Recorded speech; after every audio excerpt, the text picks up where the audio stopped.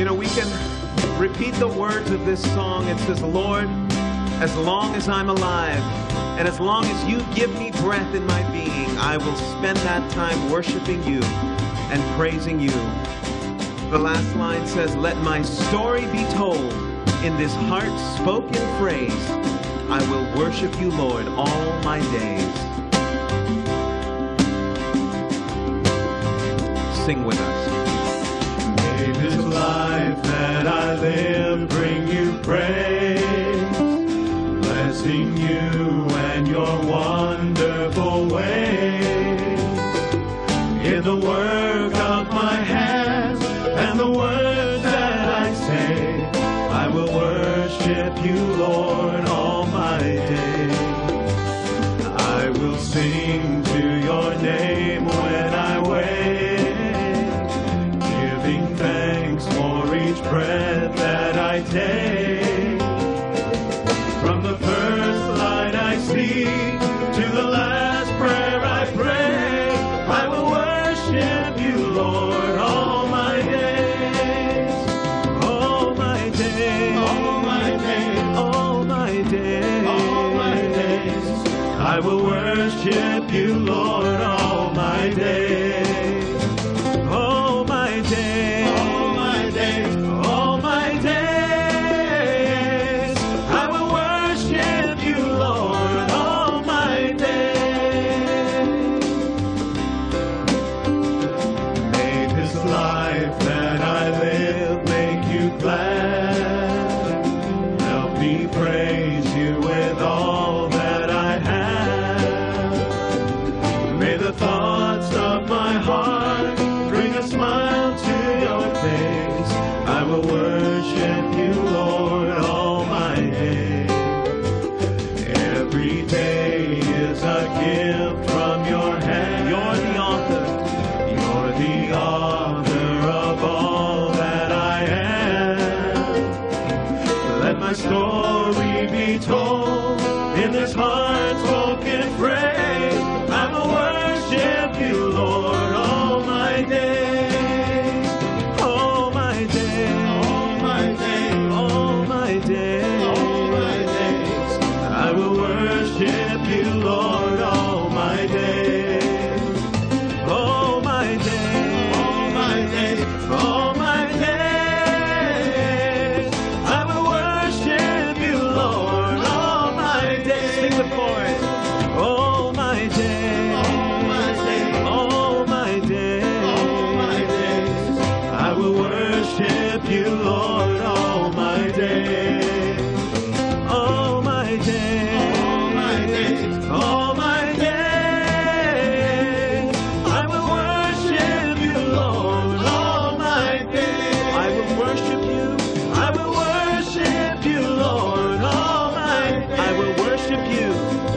I will worship you, Lord, all my days.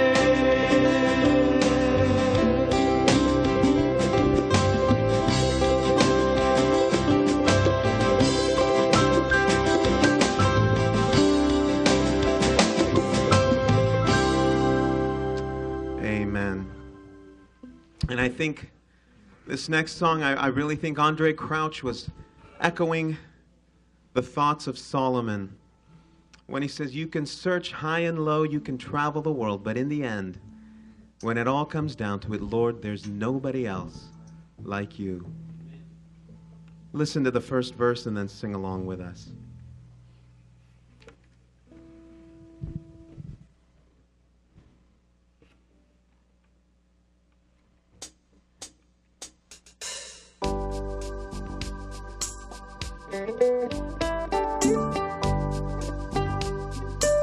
Nothing in my life can compare to you, Lord.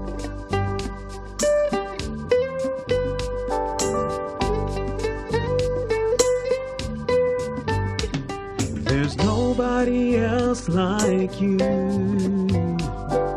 Nobody else like you. Not my mother, not my father, not my sister, not my brother. Nobody else will do. That's why I love you. There's nobody else like you. and no one else will do. There's nobody else like you. Sing with us. There's nobody else like you. Nobody else like you. Not my mother, not my father, not my sister, not my brother. No, nobody else will do. That's why I love you. There's nobody else like you. And no one else will do. There's nobody else like you. You've got the sweetest name. You've got the sweetest name I know. Sweetest name I know. Jesus. Jesus, Jesus, sent from above, just to show the Father's love. That's why I love you. There's nobody else like you, and no one else will do. There's nobody else like you. You've got the sweetest name. You've got the sweetest name I know. Sweetest name I know. His name is Jesus. Jesus, Jesus, sent from above, just to show the Father's love. That's why I love you. There's nobody else like you, and no one else will do. There's nobody else like you. Sing that first verse. There's nobody else. There's nobody else like you. No, nobody else. Nobody else like you. No, not my mother, not my father, not my sister, not my brother. Nobody else will do. That's why I love you, Lord. There's nobody else like you, and no one else will do. There's nobody else like you, and no one else will do, and no one else will do. There's nobody else like you, and no one else, and no one else will do. There's nobody else like you.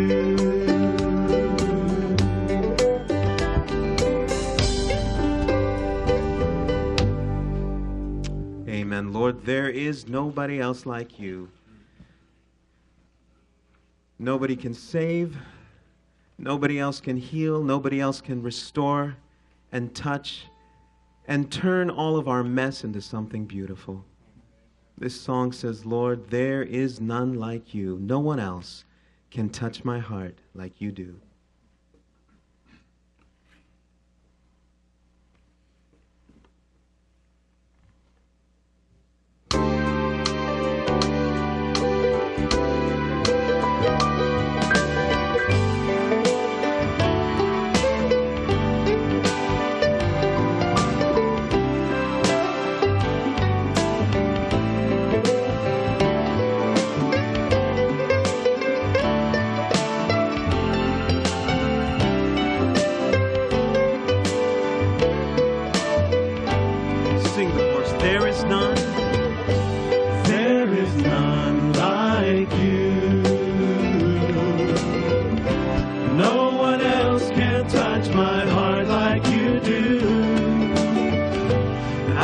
Search for all eternity long and find there is none like you. Sing it again. There is none like you. There is none like you. No one else can touch my heart like you do. I could search for all eternity long and find there is none like you. Your mercy flows like like a river wide, and healing comes from your hand. Suffering children are safe in your arms. There is none like you. Oh, there is none like you. No one else can touch my heart like you do. I could search for all eternity long and find there is none like you. Sing that. Your mercy flows. Your mercy flows like a river wide, and healing comes from your hand. Suffering children are safe in your arms. There is none like you. Oh, there is none like you. No one else can touch my heart like you do. I could search for all eternity long, and there is none like you. Sing the chorus one more time. There is none. There is none like you. No one else can touch my heart like you do. I could search for all eternity long and find there is none like you. I could search for all eternity long and find there is none like you. I could search for all eternity. I could search for all eternity long and find there is none like you.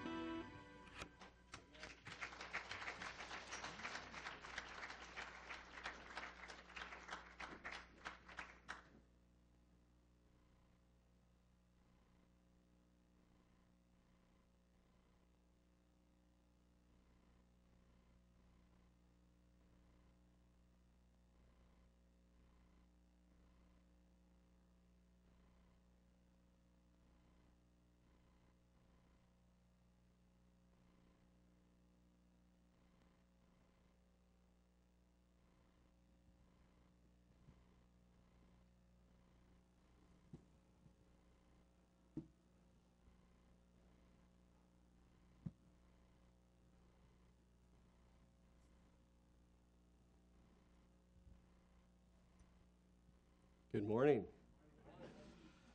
There is none like you, amen? Oh, look at, we're lively this morning. This is good. Let's give him another hand, shall we?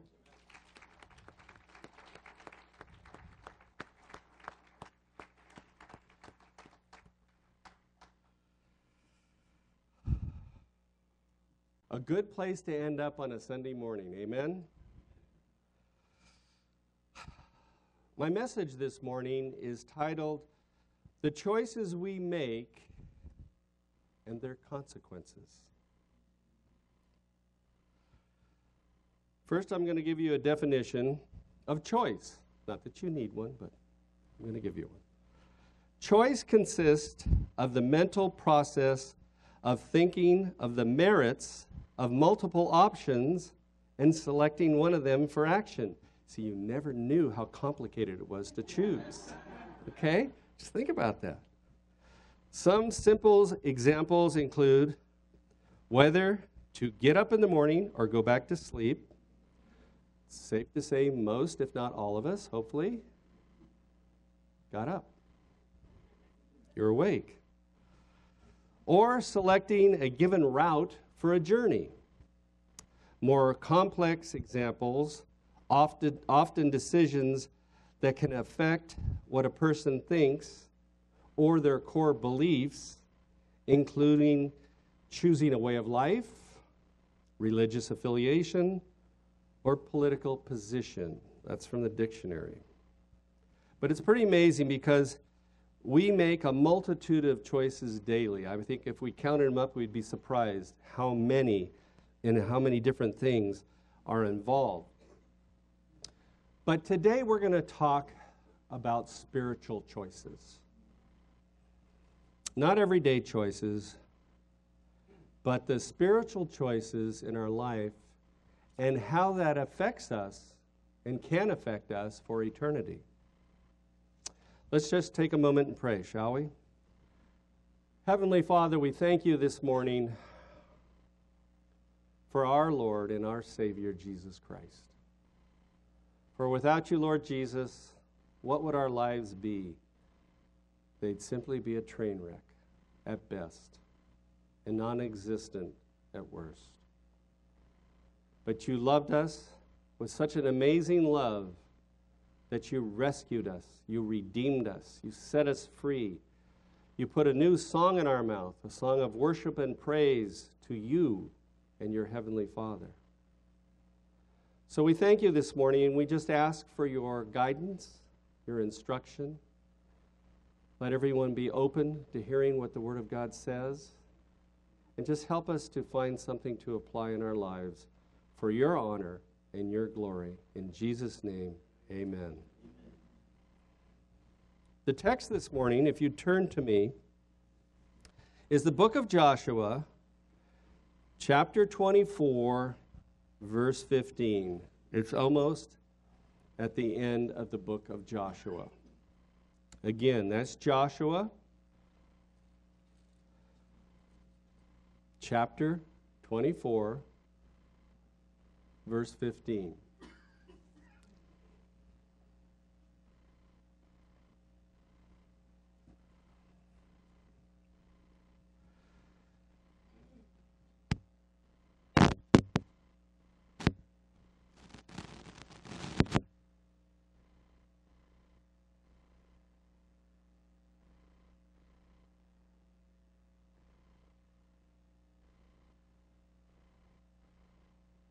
Hopefully you'll agree with him. Are we back? That was all planned just to get your attention. Or mine, better yet. Okay, Joshua chapter 24 and verse 15. If it is disagreeable in your sight to serve the Lord, choose for yourself today whom you will serve, whether the gods which your fathers served, which were beyond the river, or the gods of the Amorites in whose land you are living. But as for me and my house, we will serve the Lord. Amen. May the Lord bless the reading of his scripture. Safe to say, made the right choice. We can be okay here? Okay.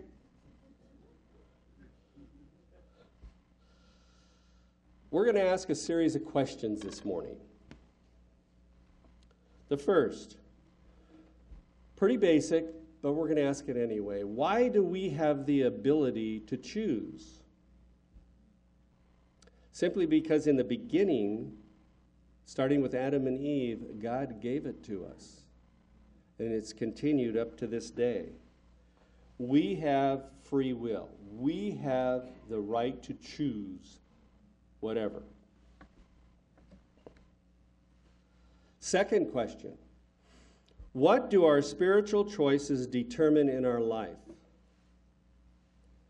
Ultimately, our future, but our present lives are also affected by our spiritual choices. In this present life, there is such a contrast between knowing Jesus Christ as our Savior and just knowing about him.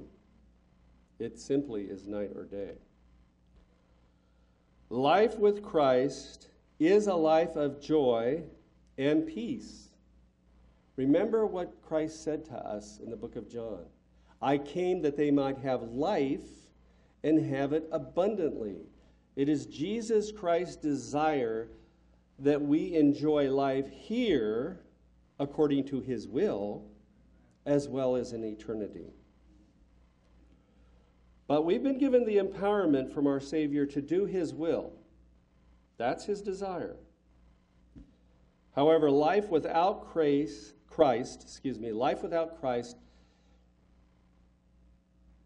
is in a state of being lost. Before we came to know him, or if you're here this morning, spiritually speaking, if you do not know him as your Lord and Savior, you are lost. You're empty, constantly in need of temporary fulfillment, and never really attaining it. We can all relate to that. We can all remember before we were saved what life was like. It was a course of events that drove us to Calvary, that drove us to the Savior. Apart from him, there is no true peace. Apart from him, there is no true contentment and happiness. There is no true hope without Christ. Any other hope, spiritually speaking, apart from Jesus Christ is false. The life to come will be spent in one of two places. That's it. Heaven or hell. Either eternal life in heaven, Revelations, don't turn to it, 21, verse 4, and he will wipe away every tear from their eyes, and there will be no longer any death, there will be no longer any mourning, or crying, or pain. The first things have passed away. I don't know about you, but to me that sounds pretty darn good. Amen. Other option? Hell. Matthew 13:52. And will throw them in the furnace of fire. In that place there will be weeping and gnashing of teeth. Now you have to understand what that description means.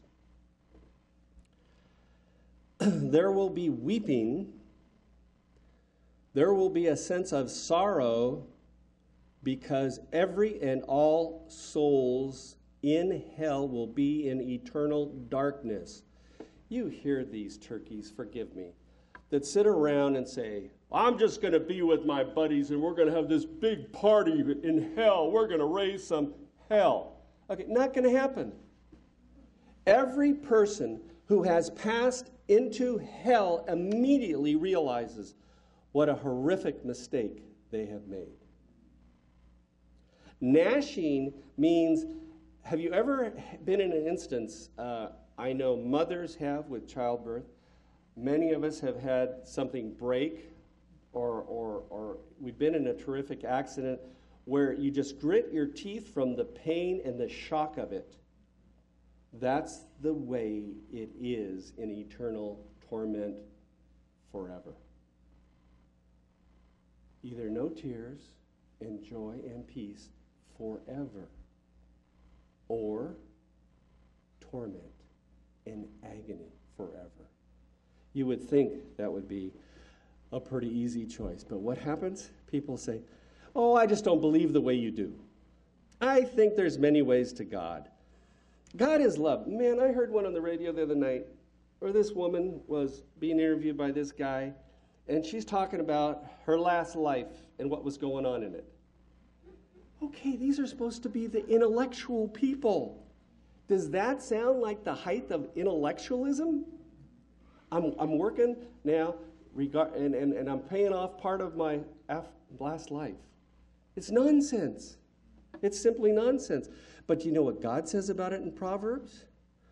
There's a way that seems right to a man, but its end is the way of death. It doesn't matter what we want to believe contrary to God. Its end is in death and hell. There's not a second option. One or the other, heaven or hell. Third question. How do our choices influence our life? Do we let our Lord and Savior Jesus Christ influence us in our life? Romans 12:1 and 2. Therefore I urge you, brethren, by the mercies of God, to present your bodies a living and holy sacrifice, acceptable to God, which is your spiritual service of worship. And do not be conformed to this world, but be transformed by the renewing of your mind, that you may prove the will of God, that which is good and acceptable and perfect. Bam, that's it. He lays it out, doesn't he, for us? That is when Jesus Christ is the influence in our choices. A quote, "A Christian should be a striking likeness of Jesus Christ. You have read the life of Christ, beautifully written. But the best life of Christ is his living biography written out in the words and actions of his people." Charles Spurgeon. Another quote, "God has given us wisdom. We are to use it according to his will. We are never to rely upon it apart from the Holy Spirit. When we allow our flesh, this world, and its ways to influence the wisdom God has given us, it is a recipe for disaster." And Sylvia's message on Thursday showed one of the most supreme examples of letting this present world and the things of this world get involved in the wisdom. And that was the wisest man that ever walked the face of the earth, Solomon. No one before, no one, and no one since has ever been as wise as Solomon. And yet, when you take all that wisdom and you influx the world, it's a recipe for disaster. We must walk close to Christ and guard against worldly pride and arrogance that can slip into our lives so easily. Once pride takes hold in the life of a Christian, you will become carnal. God says it. We start to see ourselves as superior, maybe because of our intellect, appearance, abilities, accomplishments, or income, or something else. But we become inflated with ourselves. Then we've lost the ability to be humble, and we start relying on our own will. And then this happens to the Christian. You start to act like a Christian instead of living like one. There is a big difference. If we use and let our choices be made by this present world, remember one thing. Ephesians 2:2 says, "In which you formerly walked according to the course of this world, according to the prince of the power of air, of the spirit that is now working in the sons of disobedience," the devil. You give God an inroad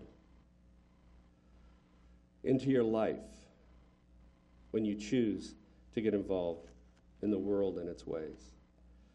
And once the devil gets a hold on your life, you will become dull to the things of God, because the Holy Spirit that resides in every born-again believer, and right now I'm talking to born-again believers. I'm not talking to those who are not. The Spirit of God resides in us. But if we do this, the Spirit of God is quenched. No longer is there any need to be separated in our mind from the world or its ways. We lose the ability to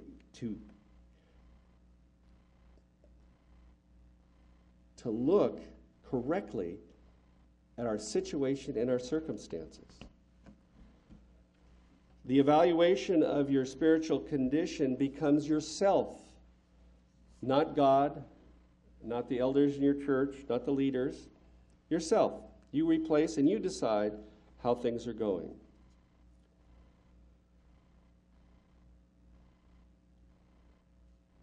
There are those that let worldly accomplishments gauge the level of spirituality in their lives.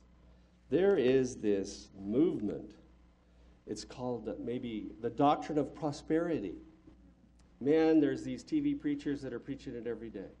They link prosperity to spirituality. There is none. The Word of God preaches no such thing.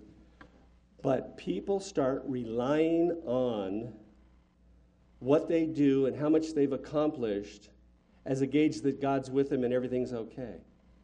I'm sorry. There are Christians in parts of the world that live in torment and agony and tribulation and never have any prosperity, that are rock solid with the Lord. That's the gauge. How are we with Jesus Christ?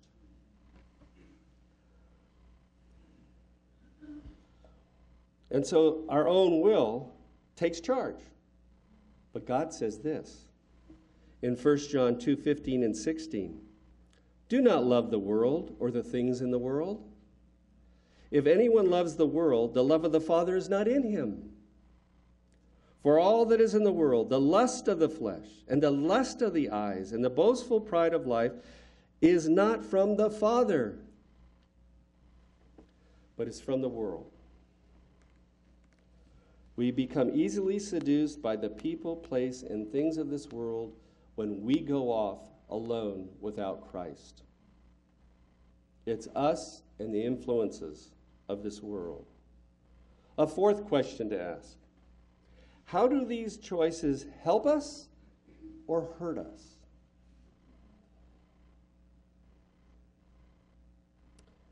Are the choices God's will for the Christian?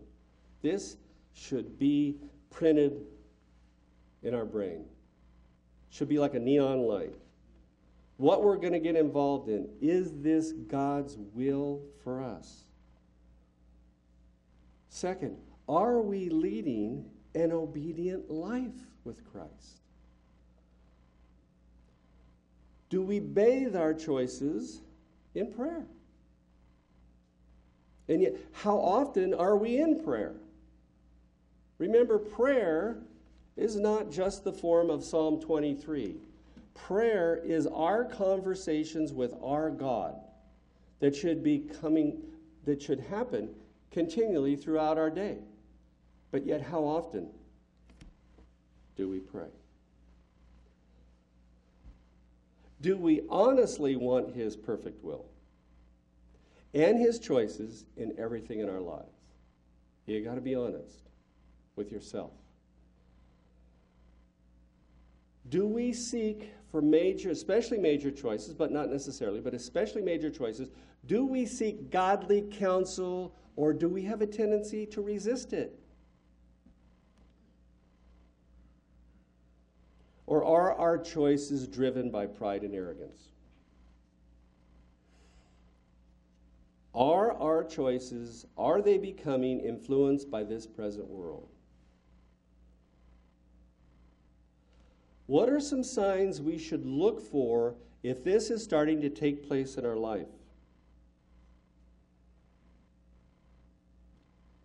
We become clever rather than repentant.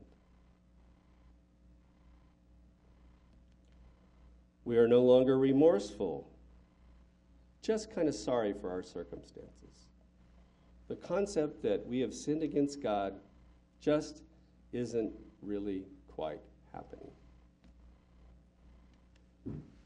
We also become good at judging others rather than ourselves. We can become so dull with sin in our lives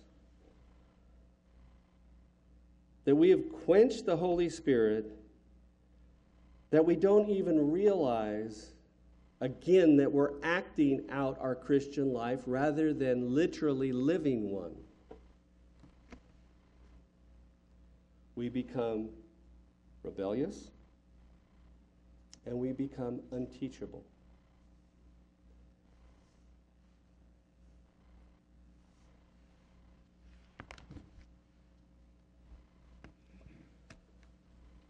The fifth question I want to ask you this morning: what are our passions in life? Do they include Christ? And is He supreme in our decisions? Because either our choices keep us with Christ or they keep us away from Christ. It's one or the other. If they keep us with Christ, we have a rich life and we're completely dependent on Christ. And believe me, that's His plan. There is no other plan for a Christian. We are to be totally and completely dependent upon the all-knowing, ever-present, all-powerful, sovereign God. Makes sense, doesn't it? A quote, "Christ is not valued at all unless He is valued above all." St. Augustine. A peaceful and joyful life is what we have with Christ, no matter what our circumstances, situations, or troubles. Because we have learned to overcome with Christ. He helps us through things. We have a useful life for the Master. Another quote. It has been said that a Christian is one who believes what Christ believes and hates what Christ hates and loves what Christ loves. A hopeful life is looking and spending eternity with Christ. How often do we think about that? How often do we think about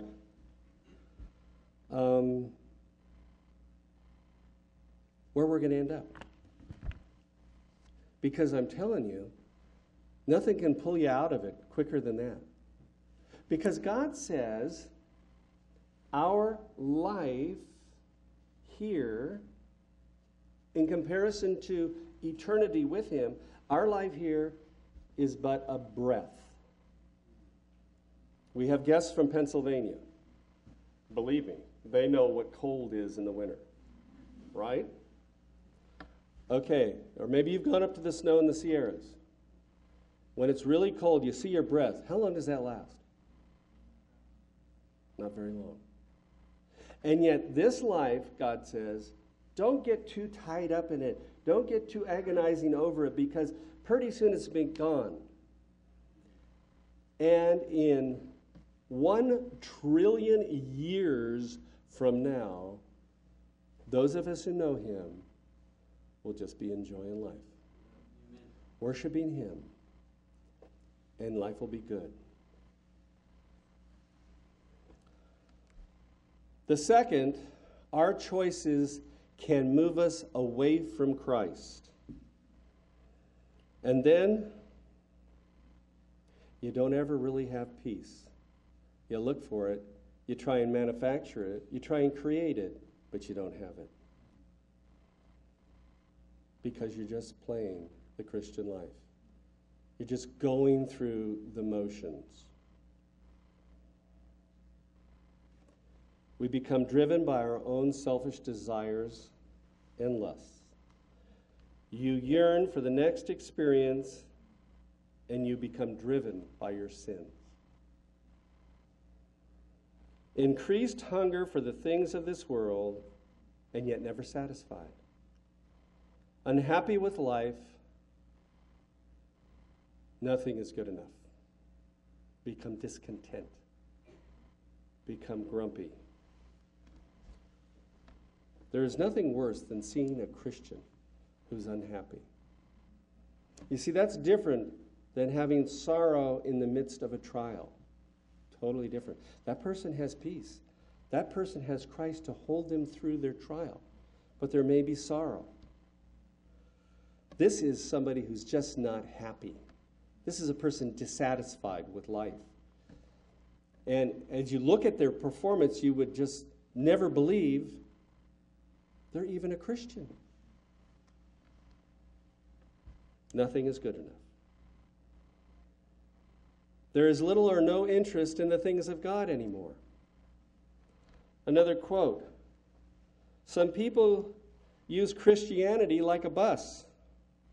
They ride it only when it's going their way.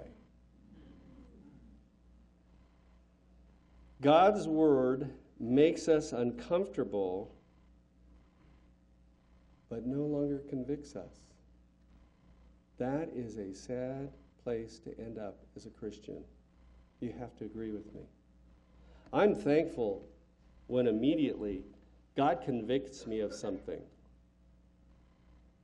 because that means I am still walking with Him, He is still communicating with Him, and I can reconcile that and again have that vitality in my life. The carnal Christian isn't there anymore. Thoughts of spending eternity with Jesus Christ never enters their mind anymore. Never. It's just not part of their interest. So in conclusion, I would ask you now that you just bend your heads and close your eyes.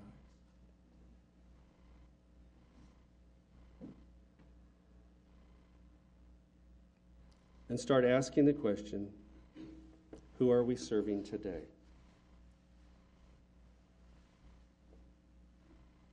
Is it ourselves, our flesh, and this world we're actually serving?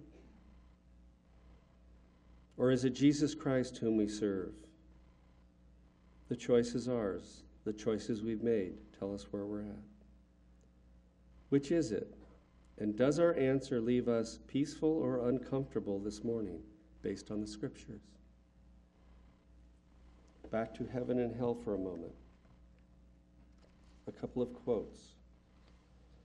The rich young ruler, in his famous interview with Christ, asked the right question, asked the right person, received the right answer, but made the wrong choice.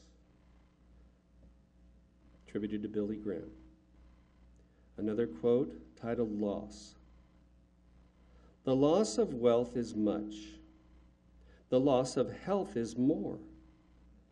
But the loss of Christ is such a loss that no one can restore. So, with eyes closed, heads bowed, I urge you to choose Christ today. And if you know Him as your Lord and Savior, please make sure you are totally His, and then always be available to Him.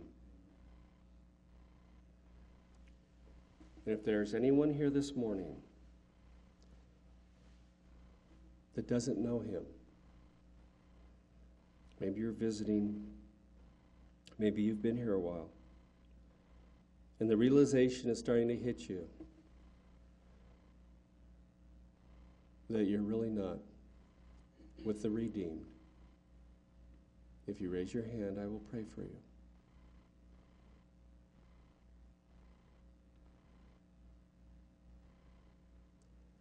And if you're here this morning as a Christian, and you found yourself a little or possibly more lacking, and you would like prayer, yes, I see your hand. I see your hand. Please go ahead and raise your hand. I see your hand. I see your hand. I see your hand. I will pray for you. Yes, I see your hand. Yes, I see your hand. Anyone else? I see your hand, yes. Yes, I see your hand. Because there's nothing better than to be right with God. There's nothing better to restore that joy and that peace and experience that love again. And just take what He wants to give you and say, that's enough for me. Heavenly Father, we thank You for this morning. We thank You for this time. We just ask now that You would just bless each and every one here. Be with those who raised their hand. And if there's anyone here that wants to talk afterwards about their salvation, let them know there are people here who care about them and would be happy to talk to them. Because there's only one place to end up, Lord, and that's with you in heaven. And so we just thank you now, and we praise you in your name, Jesus Christ, our Lord and Savior. Amen. Amen.